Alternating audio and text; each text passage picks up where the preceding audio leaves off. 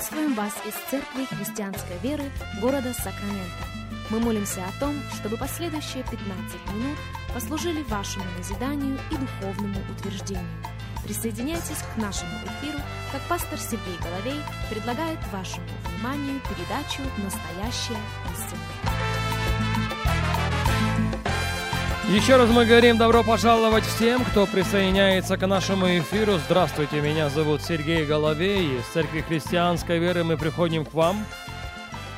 Рады предоставленной возможности встретиться вместе с вами и последующих несколько минут сфокусироваться на Божьем Слове, как мы продолжаем наш разговор на тему «Не беспокойтесь». Наш базовый текст – это слова Иисуса Христа из Евангелия Луки, из 12 главы. Если у вас есть Библия, если у вас есть возможность открыть Слово Божие вместе с нами, я буду просить вас, чтобы вы сделали это. Евангелие Луки, 12 глава, и мы начнем читать с 22 стиха. «И сказал ученикам своим: посему говорю вам, не заботьтесь для души вашей, что вам есть, ни для тела во что одеться. Душа больше пищи и тело одежды. Посмотрите на воронов. Они не сеют, не жнут, нет у них ни хранилищ, ни житниц, и Бог питает их. Сколько же вы лучше птиц? Да и кто из вас, заботясь, может прибавить себе росту, хотя на 1 локоть? Итак, если и малейшего сделать не можете, что заботитесь о прочем? Посмотрите на лилии, как они растут, не трудятся, не придут. Но говорю вам, что и Соломон во всей славе своей не одевался так, как всякая из них.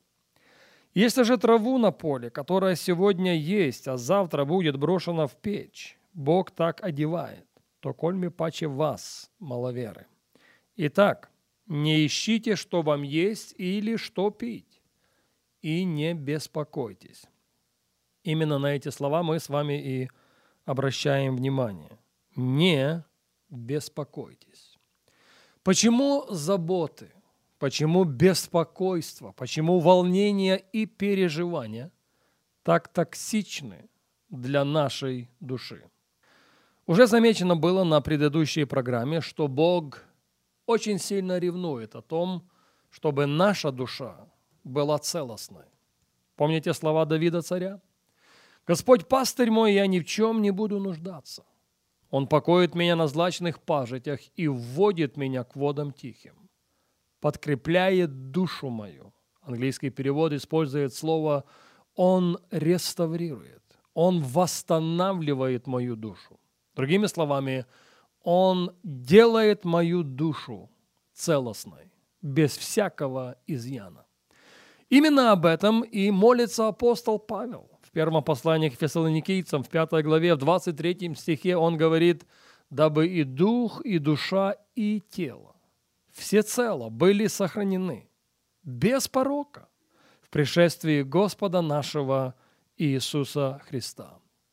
Так вот, заботы, волнения, переживания никаким образом не способствуют целостности наших душ. Я повторю это еще раз.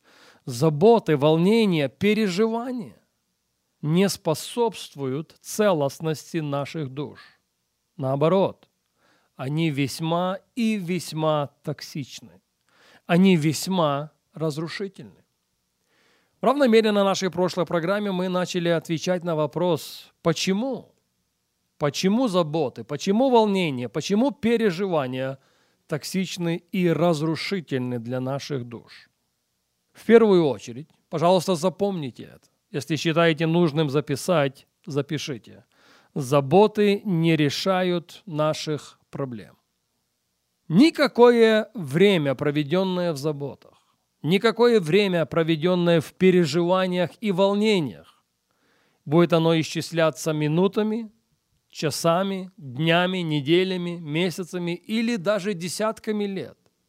Никакое количество времени, проведенное в заботах и переживаниях, не решает даже малейшую из наших проблем. Наоборот, заботы их усложняют. Они усложняют их тем, что заботам свойственно похищать нашу радость. Заботам свойственно лишать нас мира Божьего, который превосходит абсолютно всякое разумение. Позвольте мне предложить вам одно заявление апостола Павла, которое он оставляет для нас в Деянии апостолов. Книга Деяния апостолов, 20 глава, и в 22 стихе он говорит так. «И вот ныне я по влечению Духа иду в Иерусалим, не зная, что там встретится со мною». Согласитесь, незнание будущего, незнание о том или того, что произойдет в будущем, уже достаточно серьезное основание для волнений и переживаний. И он признает этот факт. «Я иду в Иерусалим по влечению Духа, но у меня нет малейшего представления о том, что я там встречу». 23 стих. «Только Дух Святый по всем городам свидетельствует, говоря, что узы и скорби ждут меня». Мало того, что он не знал, что его встретит, Дух Святой вдобавок свидетельствовал ему, что узы и скорби ждут его. Повторяю еще раз, более чем достаточно причин, чтобы волноваться. Более чем достаточно причин, чтобы переживать. Вот в попытке найти ответы на все вопросы, в попытке расставить абсолютно все знаки препинания.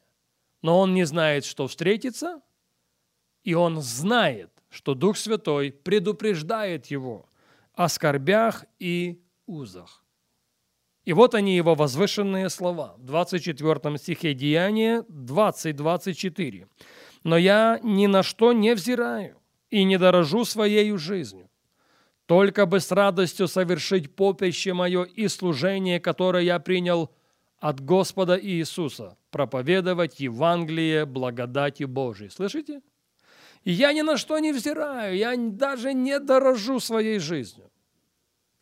Моя цель, чтобы совершить поприще, чтобы исполнить служение, которое Господь поручил мне, и чтобы мне это сделать в радости.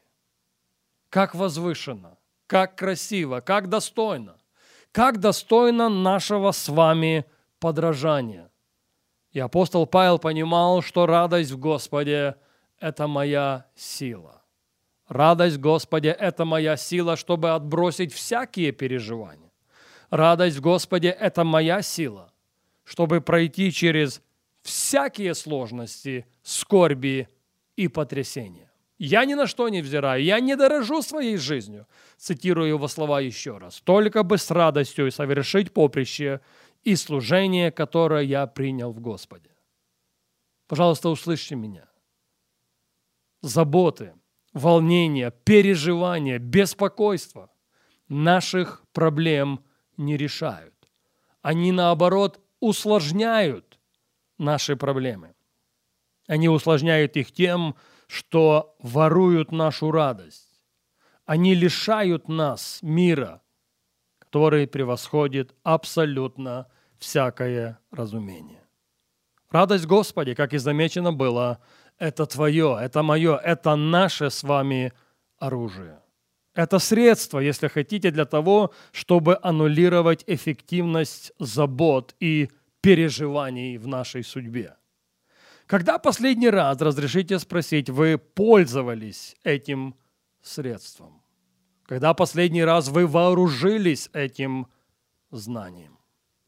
Во-вторых, заботы, волнения и переживания не только не решают наших проблем, они в равной мере и заботы, и волнения, и беспокойства, и переживания способны удушить Божье Слово, способны остановить эффективность Божьего Слова в нашей жизни.